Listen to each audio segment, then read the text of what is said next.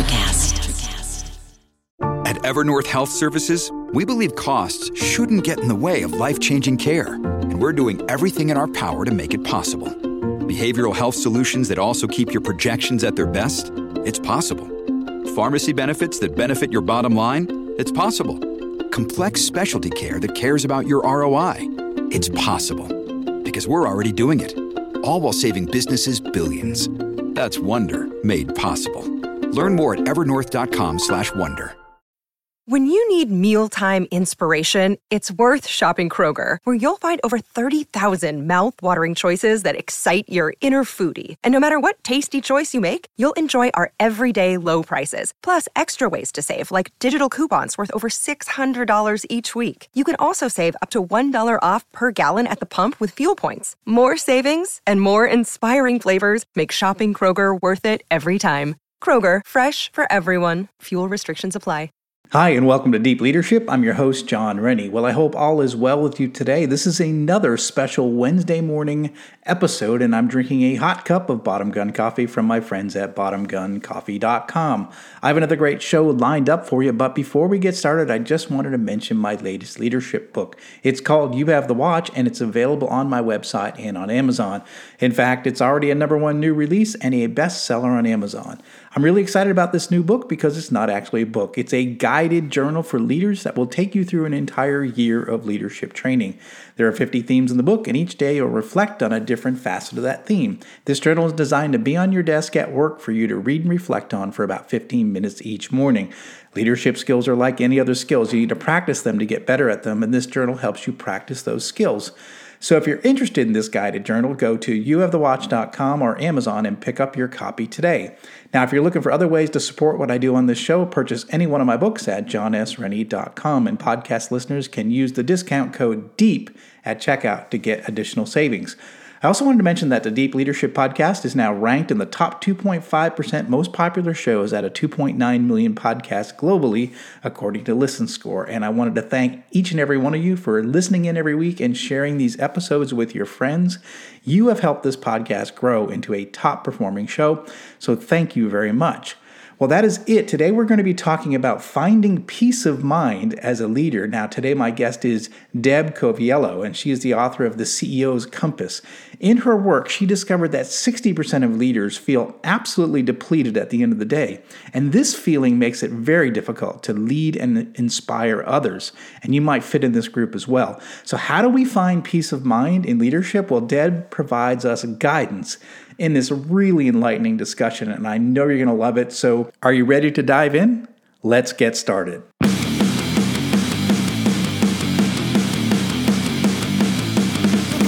Welcome to Deep Leadership. Leadership is a people business. That's the philosophy of your podcast host, John Rennie. As a former Cold War submarine officer who spent 20 plus years leading businesses in corporate America before starting his own manufacturing business, he knows that leadership matters. Are you ready for some real-world actionable advice from John as well as his expert guests? I'm ready. The show starts right now. Welcome to the Deep Leadership Podcast. Today I'm joined by Deb Coviello. Deb is a business advisor, coach, author, speaker, and podcast host. She has more than 20 years of experience in quality manufacturing and operational excellence. She is known as the drop-in CEO because she drops into struggling businesses and assumes the CEO role. She is the host of the Drop-in CEO podcast and author of The CEO's Compass, your guide to get back on track. I am excited to have her on the show to learn from her experiences. So Deb, welcome to the show.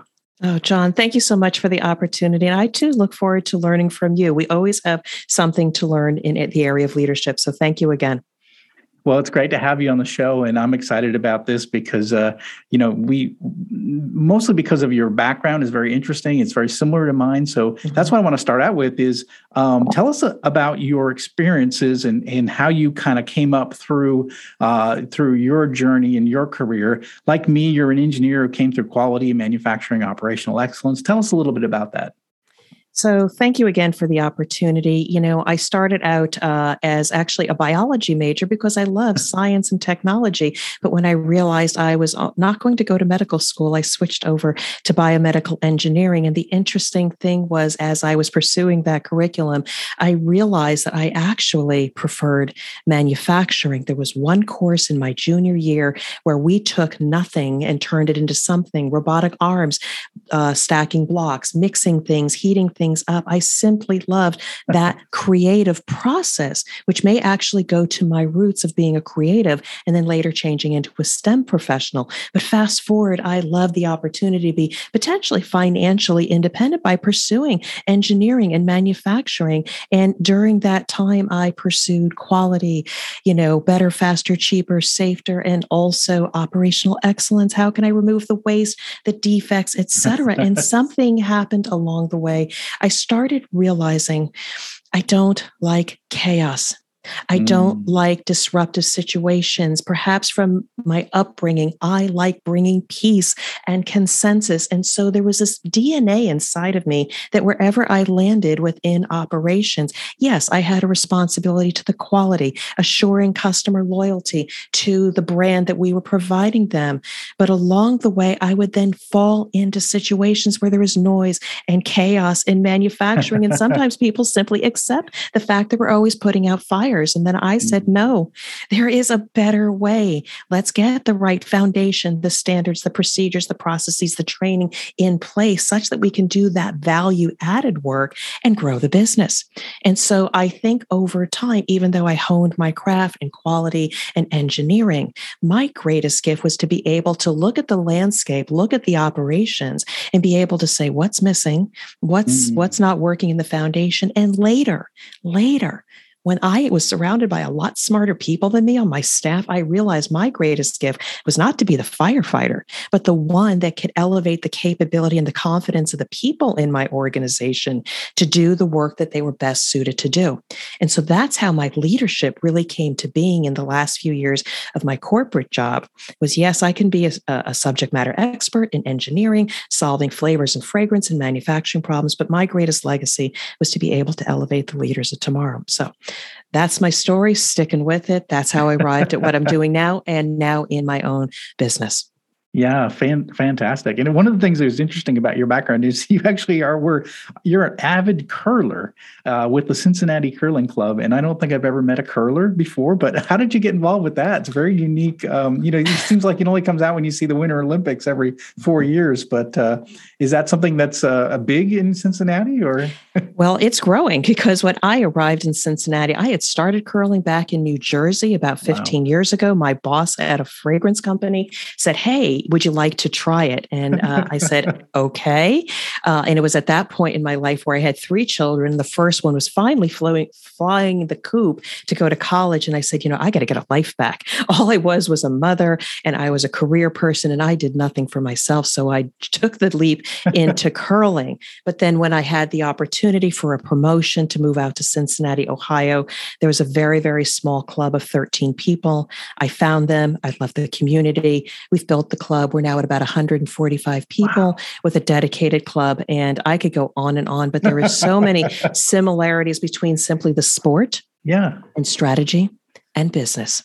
Interesting. Yeah. Okay. Yeah, I can see that. Definitely. That's really cool. So, and I guess it's not just for the Olympics anymore, right? Sounds like it's not, it's another alternative for self-expression. It's another community. Yeah. It is something that you can learn the sport within 10 minutes and take a lifetime to hone your craft. But not only is it simply the sport and you can be competitive. I did get a silver medal in 2017 at the arena national level, but it is also a tremendous social sport.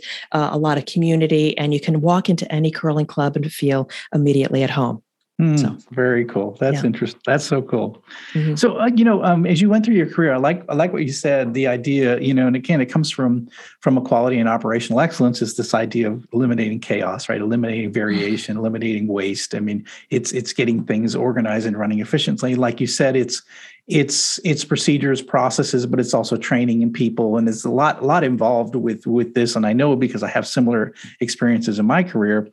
when did you decide that, like, okay, all this experience I have, all these things that I've done, all these chaotic situations I've put in order, when did you say, you know what, I really want to help business leaders. I want to help people that are running either small businesses, larger businesses, that I want to help them get their ship straight and run, and get rid of the chaos in their business. When did you feel like, boy, this is something that I really could do really well at helping other businesses? So when November 2018, I was asked to leave the company that I was at. So I had been outgrown and they wanted to replace, and it was a dark time. However, I will tell you, sometimes these things happen are blessings because it gave me the time and opportunity. And I will say at a few tears, walking many miles, consuming so many podcasts and books for me to start reflecting. I had a whiteboard full of ideas. And then when I started realizing what was I good at, I was good at operations and quality. But also, what was my passion and skill? I loved to quiet the storm. I had this skill of going into a room. There's a new issue. There's a customer complaint. They're going to pull their business from us. And so often you go into an organization and there's so much noise. And I had the unique ability to be able to listen and be able to come forward and reframe, this is what I think the problem is and how we need to move forward. And people would be taken aback and said, yes, that's the problem. And then we could have constructive discussion and the actions needed to be taken. Because so often people will be in a frenzy. They're too close to the problem. And leadership is that element of being able to listen 70% of the time and be able to come forward only 30% of the time and speak great wisdom. And so I realized I didn't want to go back to the large corporations. I knew my capability and my skills would be embraced by the small and medium-sized companies that maybe they were okay with the skills that they had up to this point. But as they saw the landscape change and they were growing, they realized they didn't have the capability and capacity, hence the drop in CEO. That's where I could drop in and provide all of my years of expertise in a very rapid place and time to get them through whatever the storm was and get them to a new level of performance. It was during that time I realized this was what I was meant to be and to do. Fantastic. That's really neat. And I like what you say, because I think it's really important. I mean, I'm a CEO myself. I have a manufacturing company I run. And I think it is so important to have another set of eyes and to look at a situation or to listen to the story, because, as a CEO, I am deep in it. Like I am up to here with all, I know my customers, my customer issues. I know my products and the weaknesses, the strengths, and I know every bit about it. And so sometimes it's hard to see the forest through the trees because you're deep into the details of the business, every single detail, and so it's nice to have another set of eyes. And I really do believe that's important, to have a coach or have a mentor or have somebody that you can reach out to that it doesn't have, it's not up to here with all of the daily challenges, but can look at it from a very objective point of view. Do you find that is really powerful for these business leaders when they have another set of eyes looking at it? Yeah. And there's different levels of leadership within those organizations. And the ones that are best for me are the ones that say, okay, I know I have a problem or I'm going to have a problem. Start looking for those resources that can help me. And then the hardest thing to do is pull the trigger and say, let's bring them in, because they want to wait. They want to wait. Things are okay. They want to wait. And then they go into crisis, which is the worst place to be. It's not just chaos putting out fires, but they go into crisis. And yes, I can jump in and drop in and help them. But this is one of the challenges that I see over and over again, is that I was actually, in one particular example, brought into a company. They needed to get a certification in their manufacturing operations in order to continue to do business with their number one their customer. And that's urgent. If they don't get that certification, then they could lose a significant part of their business. So I was brought in, and I absolutely could help them check the box and get those procedures, processes, training in place. But when I stepped back and realized, I said, oh my, they have a bigger risk. They are a family-owned business with people that have been there 30, 40 years, lots of tribal knowledge. Everybody's got each other back, a great culture because people jump in. And then what happens if you lose just one individual? They didn't have things documented. They didn't have things cross-trained. So not only, yes, we had to do the training, the procedures, et cetera. I identified a risk in that business that they had a lack of redundancy. They did not preserve their intellectual property or their subject matter expertise. And they were at risk that one day, when they don't plan for it, they could go into a very crisis situation. So we really honed in on making sure that that business was redundant, started backfilling resources, et cetera, because that's what a business owner might not be able to see are those risks. But I come in with a separate set of eyes. I'm objective and I can identify those things. So love working for those leaders that realize something's changing and I better bring somebody in now so I can see the full picture. And I like what you said, too, is that they tend to wait. And again, I'm a CEO, so I tend to do the same thing sometimes, is that you think, well, it's going to work out, or this is going to happen, or we maybe things, we wish that the situation will just sort of, rectify itself on its own. But, one of the things I write about in one of my books is I talk about, as a submarine officer and as a submariner, we're trained to run towards problems, run towards the fire, and to address it, to put it out quickly before it gets out of control. And I think a lot of times we as CEOs, we don't run to the fire. It's a small fire, it might be burning, and we're like, it's okay, I'll let it go. And the next thing you know, it's burning out of control. And then it's almost, it's almost too late sometimes. But you come in sometimes after the fire is already burning. But if they would call you in early before that fire gets out of control, you can have a much bigger impact, I would imagine, on the results of the organization. Yeah, I think one of the things that I learned often was that we need to look at the risks and opportunities. Again, not just the short-term things of, yes, I need to have certain amount of sales, inventory turns, or what have you, but you need to have another line item on what are all those things that are potential risk in my business? What plans can I put in place? And I just also wrote about this. You can have a crisis management plan. You could have a cybersecurity plan. You have your employees do fire drills occasionally. Children in schools do fire drills and sometimes other unfortunate types of drills. So why as leaders do we not pressure test some of those things? So one of the things I also go in is, could you survive a crisis with the current systems that you have right now in place?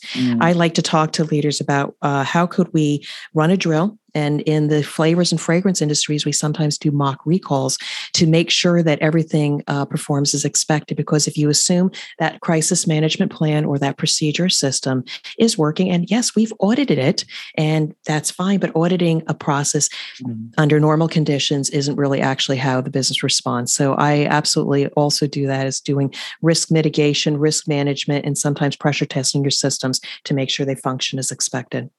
Oh, I like that. I like that. That sounds really good. It's interesting. You say that this phrase, and I like it, is this drop-in CEO, where you're kind of dropping in to almost like a paratrooper dropping in to solve a problem, right? So, what are the types of problems that leaders find themselves in, or where they is it personnel issues? Is it manufacturing issues? Is it quality issues? What are or is it just sometimes overall chaos that needs to be in order? What would you sort of characterize some of the types of problems that these companies get themselves into? Well, certainly I have dropped into my own situations, whether it is in quality or operational excellence. One, we may not be meeting budget, and so we need to put cost savings measures in place, for which I was able to build an entire organization, align with the plant managers, and ultimately generate over $5 million in cost savings each year, leveraging Six Sigma and Lean methodology, such that we then could meet our budget. To one of the times we were number 4 in quality from 4 regions. And I knew I had to do something a little bit different. So I did do something different. It was a very human-centric approach. Rather than what am I going to reduce defects or work close with my customers, I very much focused on barrier removal with my people. That's where the human-centric elements in the CEO's compass got developed, because as I started behaving differently as a leader, as I started seeing the gifts of the people and where were they lacking confidence, how were they not able to articulate messages, removing those barriers, enabling them to perform at their highest level, I went from number 4 in quality, quality, reducing customer complaints and defects, to number 2 out of 4 regions in 18 months, because you focused on the things that were leading indicators. And this is what I feel strongly about. I also have dropped into other situations where, again, they needed a certification. The operations could not keep up with sales.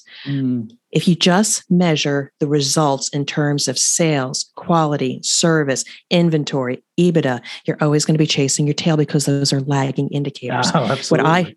I start looking at what are the leading indicators. And in the CEO's compass, one of the compass points right next to True North is performance. But performance is not the business. It's important, but it's the performance of the people. And so you need to look at the people's capability and their capacity to do the work and the confidence. You focus on those. They already have the technical knowledge to do it. That's why you hired them. But sometimes things get in the way. And so if you can start focusing on how do I build their capability? How do I build the capacity to do the work, the increase in volume, et cetera? And by the way, confidence, they may not know how to articulate a message. Say, hey, this audit that I did in your area, why aren't you getting your actions done? They may not know how to message and prioritize. Those are the skills as a leader. Those are leading indicators we need to focus on. You build those, they stick. And then as things change in the business, yes, you'll have lumps and bumps along the way, but eventually you'll have sustainable results. It's because leaders focus on results versus peace of mind and the performance of the people. We'll be right back after a quick word from our sponsors. Leadership skills are like any other skills. You need to practice them to get better at them. Best-selling leadership author John S. Rennie knows this. That's why he's written a new book called You Have the Watch. It's a guided journal for leaders designed to take you through an entire year of leadership training. By the end of the year, you will master 50 of the most important leadership skills. If you want to have a greater impact on the results and people in your organization, go to youhavethewatch.com and pick up your copy today. Another day is here, and you're ready for it. What to wear? Check. Breakfast, lunch, and dinner? Check. Planning for what's next and how to save for it? That's where Bank of America can help. For your financial to-dos, Bank of America has experts ready to help get you closer to your goals. Get started at one of our local financial centers or 24/7 in our mobile banking app. Find a location near you at bankofamerica.com/talktous. What would you like the power to do? Mobile banking requires downloading the app and is only available for select devices. Message and data rates may apply. Bank of America NA, member FDIC. You know, you talk about that on your podcast, and I like it. You talk about that you work to enhance the human element and increase the results they achieve. You know, I really like to hear that, because a lot of times, you know, I talk about it in my books, is that when you're the leader, you're responsible for the people and the results. And I think we sometimes forget the people side of it. So why is the human element so important in achieving results? Well, let me perhaps answer that in terms of what is the outcome that I achieved with one particular individual.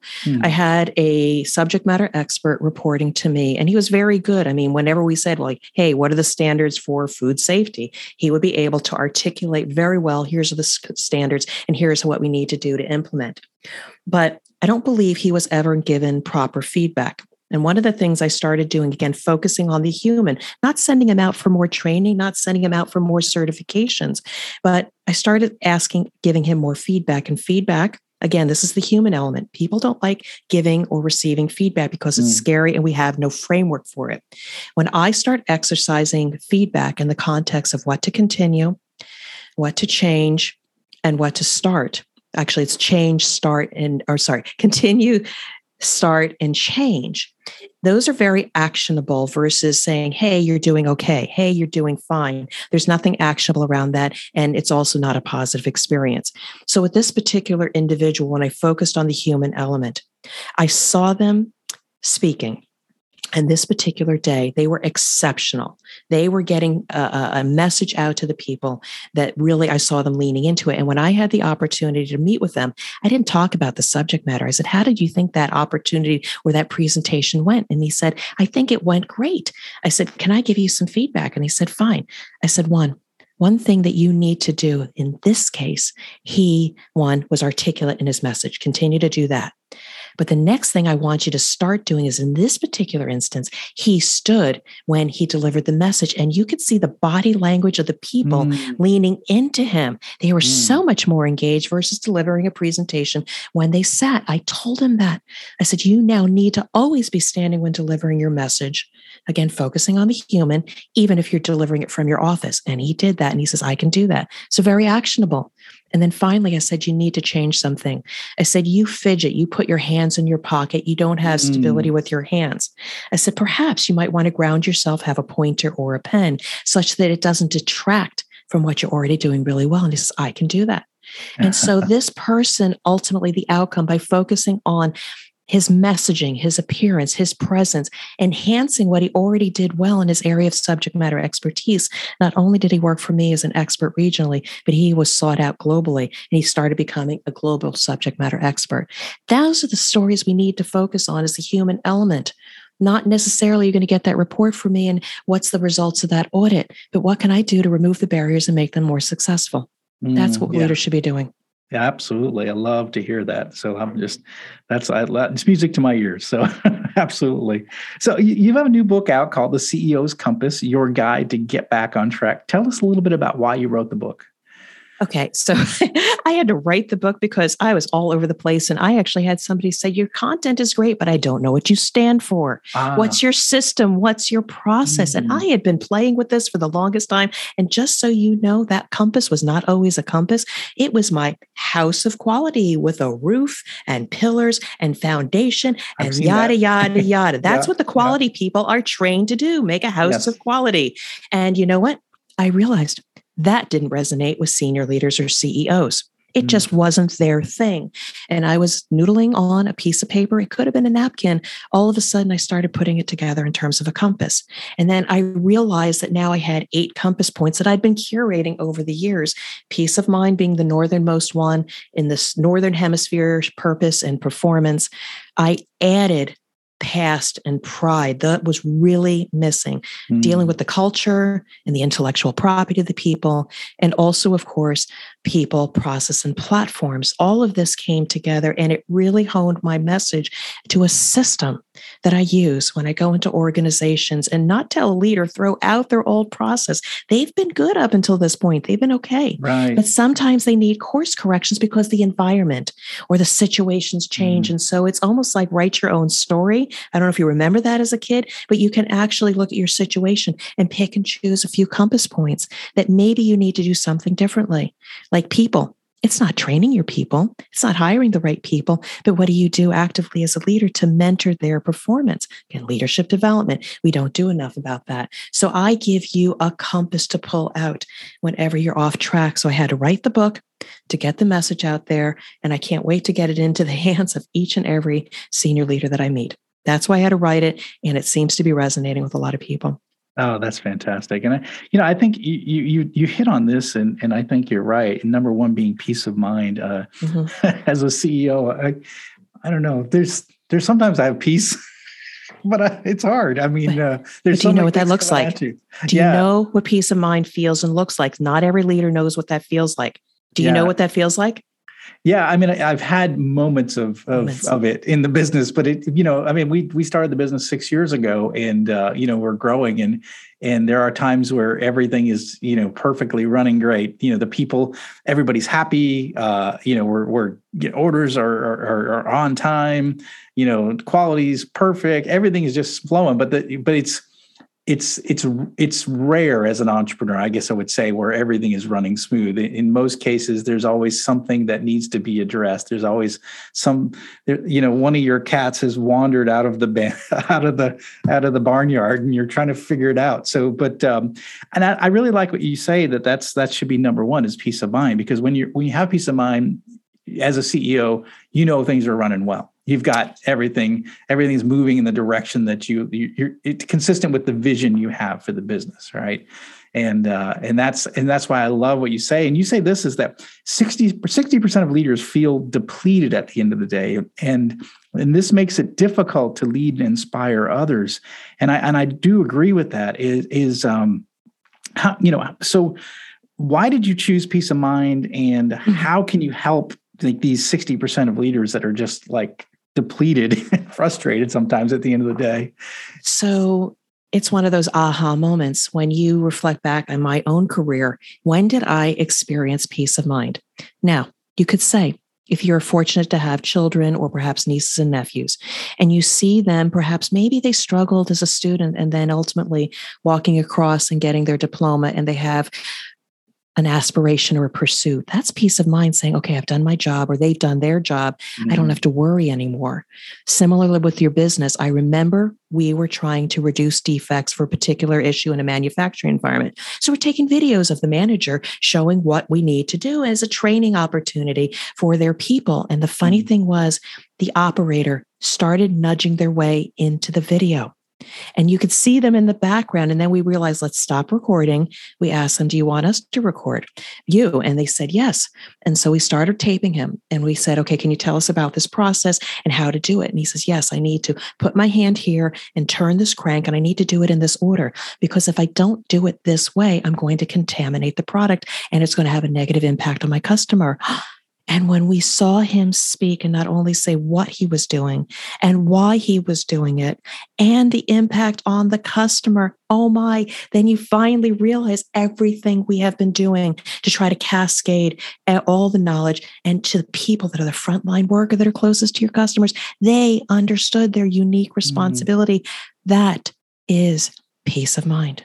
Yeah, that is what we are seeking. Yep. And if you haven't felt that, that's why you're 60% depleted.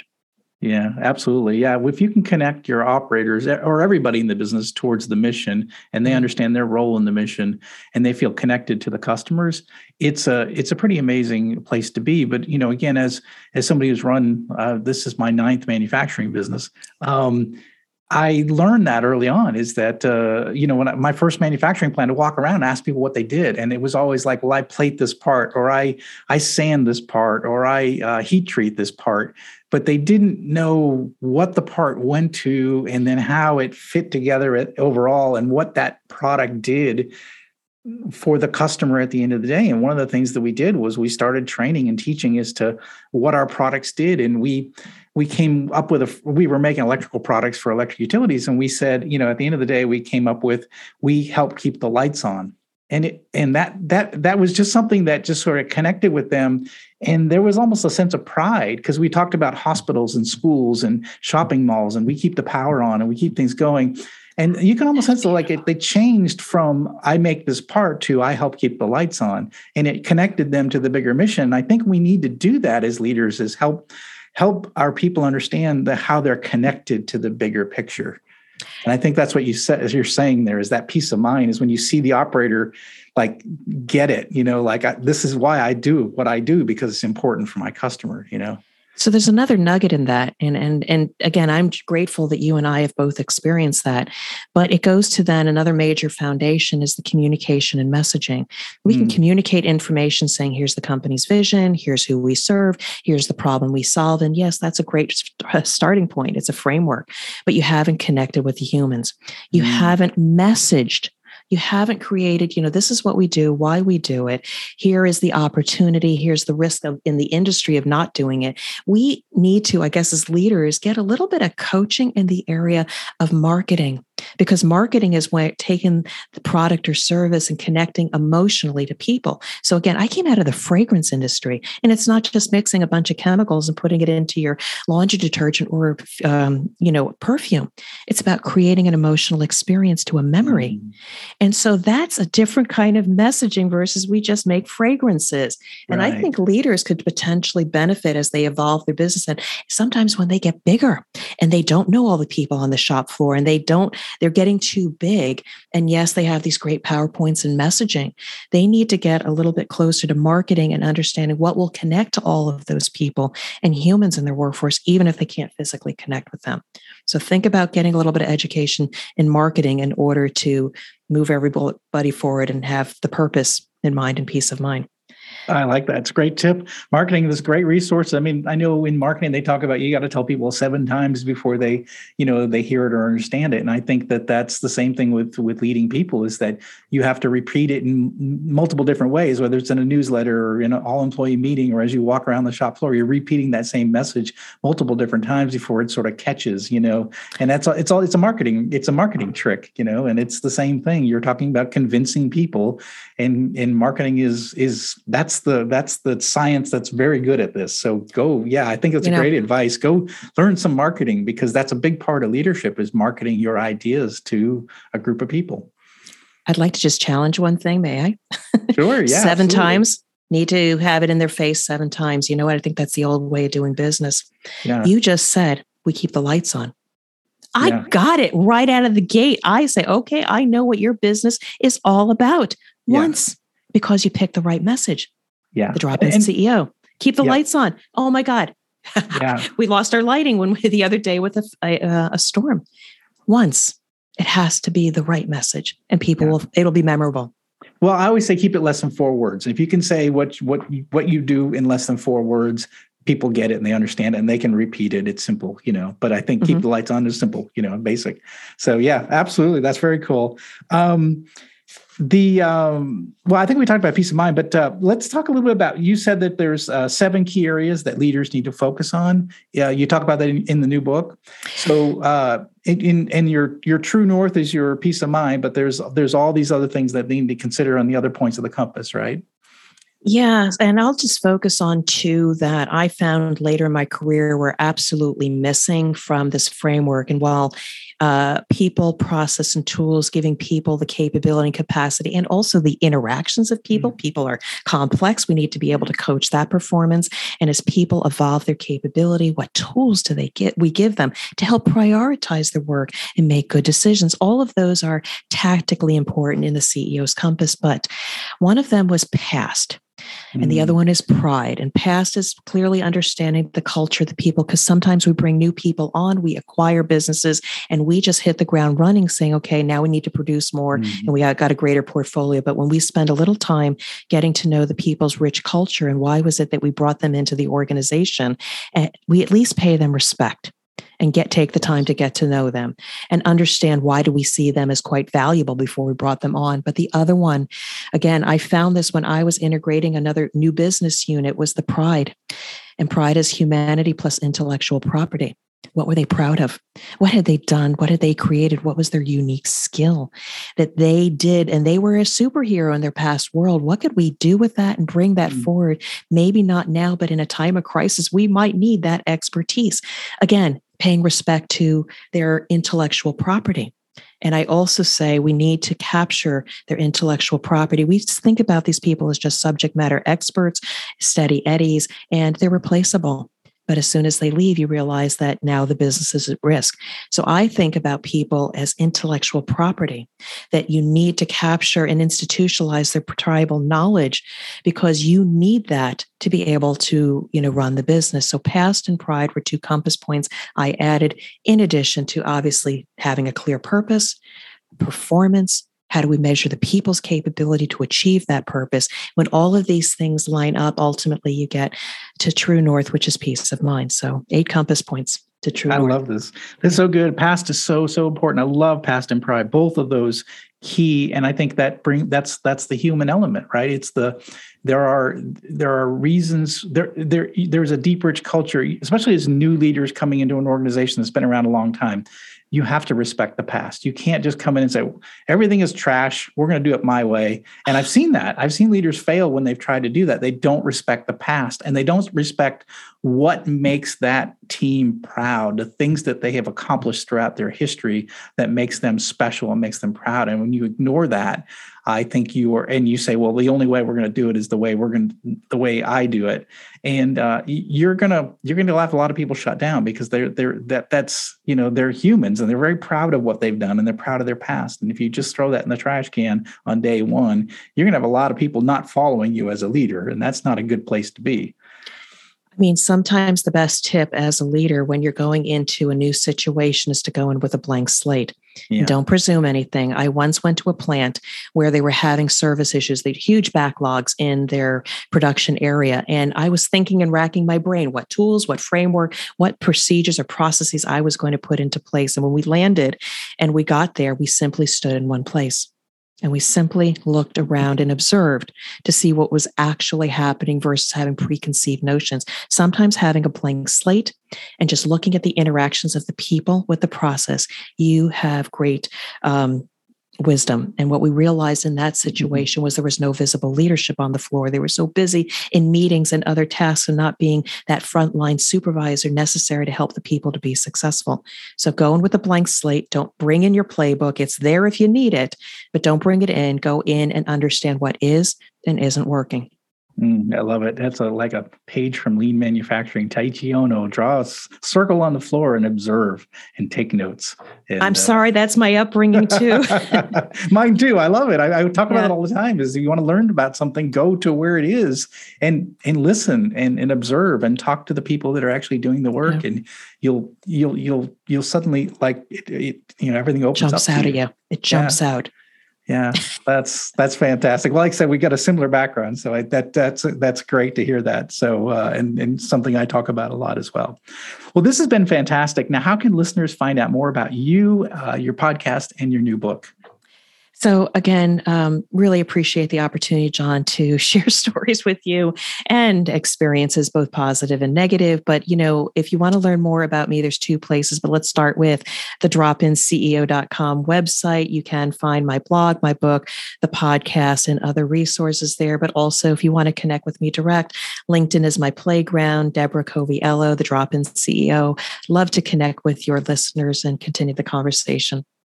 That's fantastic. We'll put links in the show notes for that. And Deb, I really appreciate you coming on the show and sharing your experiences. My pleasure, John, and thank you. Thank you again. Well, that's it for today. Thank you for listening to Deep Leadership. If you like this podcast, please subscribe and share so we can continue to build a world with better bosses. Until next time, this is John Rennie saying take care and lead well.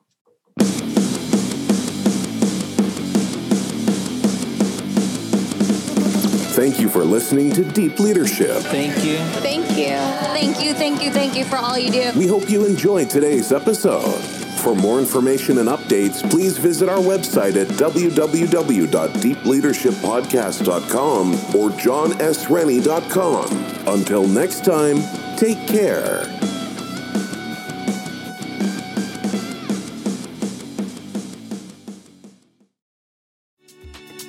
Hey guys, it's Miriam Love here, and I want to share something very special with you. Check out my new release, All In, the Spanish remixes, out now on Electric House Records. And always remember, be love, share love, all love.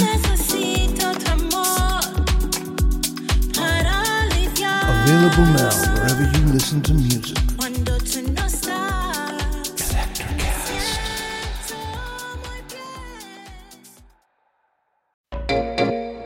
Hey there, fabulous souls. I'm Stephanie Baclaan. And I'm Eden Alpert. And we're the hosts of the brand new podcast, Unapologetically Fab. Get ready to join us on an amazing and real journey as we dive into life after 40 and own it.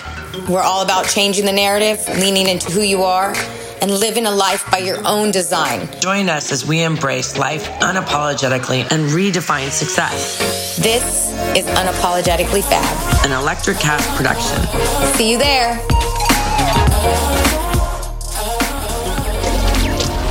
Electric Cast.